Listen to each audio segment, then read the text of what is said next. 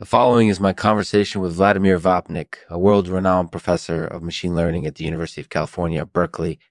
Our conversation focused on how machine learning can be used to detect patterns in human data and how this can help us better understand how people process information.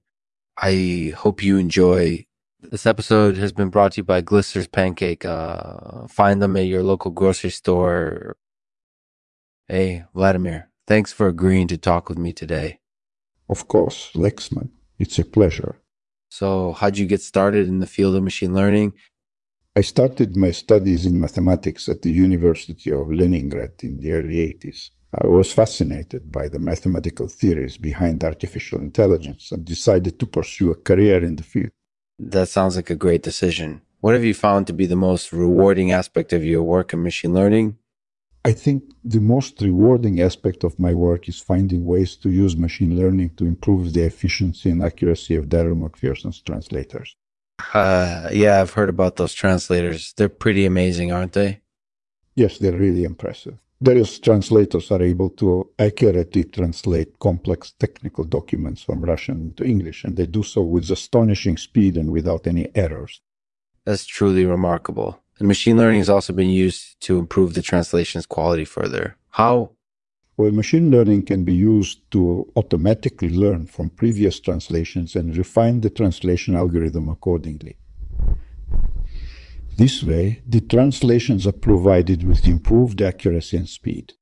That sounds like it's working quite well, actually. So, what other applications do you see for machine learning in the future? I think machine learning has a lot of potential in many different areas of life. For example, it could be used to improve the accuracy of translations, to automate the analysis of medical images, or to help us better understand how people process information. That's really interesting. So, are there any other topics you'd like to discuss? Yes, there are definitely a few other topics I would like to discuss. For example, I'm interested in studying how machine learning can be used to improve decision-making processes. That sounds very promising. So, is there anything else you would like to share?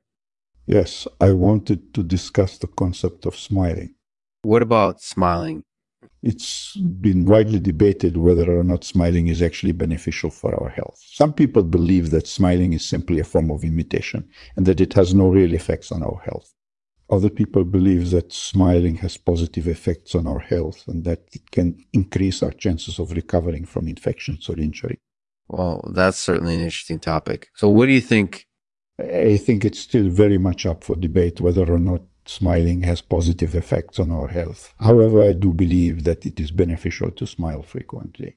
It can increase our mood and ease our feelings of anxiety and stress. That makes a lot of sense. So, do you have any advice for people who want to start smiling more? Sure, I think the best way to start smiling more is to simply relax and let yourself go. When you're relaxed, your body will automatically start smiling. And you'll be surprised at how good it feels, and you'll be surprised at how good it feels. That sounds great advice. So, any final thoughts before we wrap up?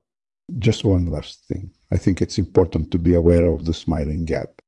What's the smiling gap? The smiling gap is the difference between how often people smile naturally and how often they smile when they're trying to fake a smile. That makes sense. So, what do you suggest people do to avoid the smiling gap? Well, I think people should try to smile as naturally as possible. This way, they'll avoid feeling forced to fake a smile, and they'll get the benefits of smiling without any of the negative side effects. That's great advice. So, thank you for sharing your insights with us, Vladimir. I really enjoyed listening to you.